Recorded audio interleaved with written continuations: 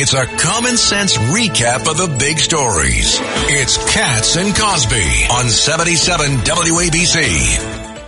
Joining us now is New York Congresswoman Nicole Malliotakis.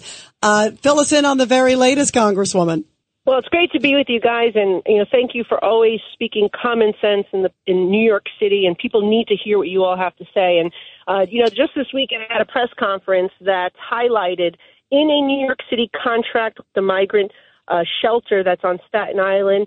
Remember, this was the former assisted living facility where they kicked out the seniors and the veterans, and they turned it into a migrant shelter. Well, at that facility, we did a Freedom of Information Law request, and we found out that there's a provision in the contract that requires the contractor to register all individuals, that's the language, not citizens, all individuals must receive a voter registration form. And so, Rita, you and I talked not too long ago about how the law that de Blasio put in effect with the city council before he left would allow for anybody residing in New York City for just 30 days, if they had either a green card or work authorization, right, to register to vote for New York City's municipal elections. And this just basically reaffirms what we've been saying all along, that the city has the intention to register these individuals to vote. And as you know, Vito Fossella and I and the other Staten Island Republican electeds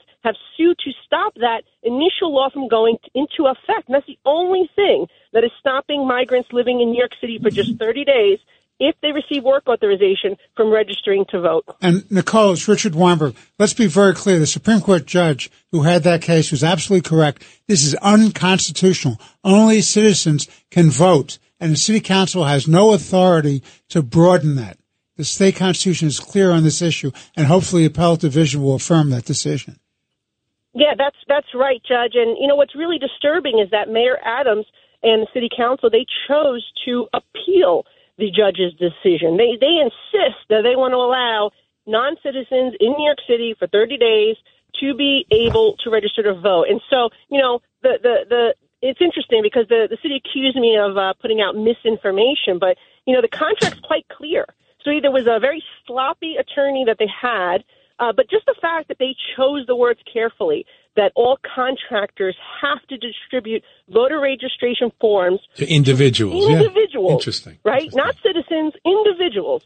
And so, they say it's a boilerplate, and that's nonsense. You should never have a boilerplate that says distribute these forms to all individuals residing at the shelters. It should specifically say citizens. Hi, it's Lou Dobbs for Priority Gold, America's precious metals dealer. These are volatile times with high inflation, soaring debt, wars on multiple continents, and rising financial stress. Central banks are buying gold to diversify their reserves, so are many Americans. Call Priority Gold and find out how precious metals can help you diversify your portfolio. They're highly rated and happy to help. Call 1-866-303-6357 or get a free gold guide at PriorityGoldGuide.com. That's PriorityGoldGuide.com. Nicole, this is Craig Eaton.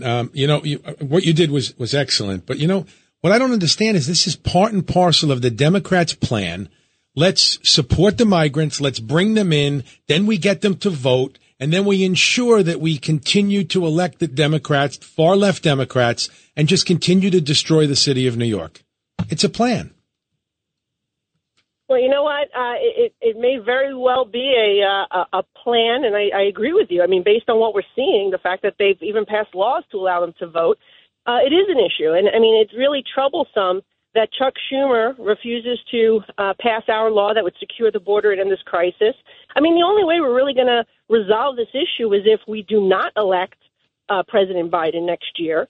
And we take either that or we take the Senate. One or the other has to happen for us to get some common sense restored. And again, we welcome immigrants, but we want them to come legally the right way. And you know what's also very unfair? They're pushing people who've been waiting in the system for years to the back of the line.